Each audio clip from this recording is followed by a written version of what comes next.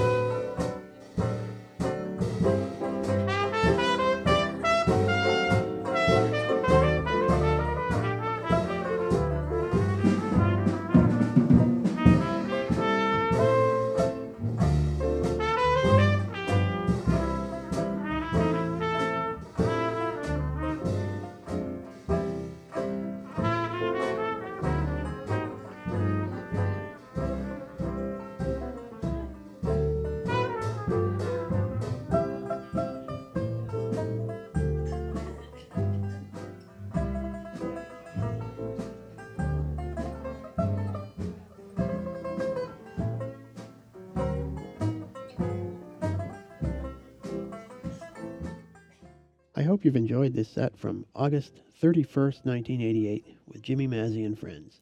As a reminder, Jim's regular Wednesday night session is at the Colonial Inn.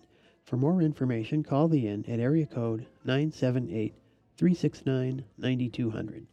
I'm John Kafalis saying thanks for listening and inviting you to come back next month for another program featuring Jimmy Mazzy and Friends.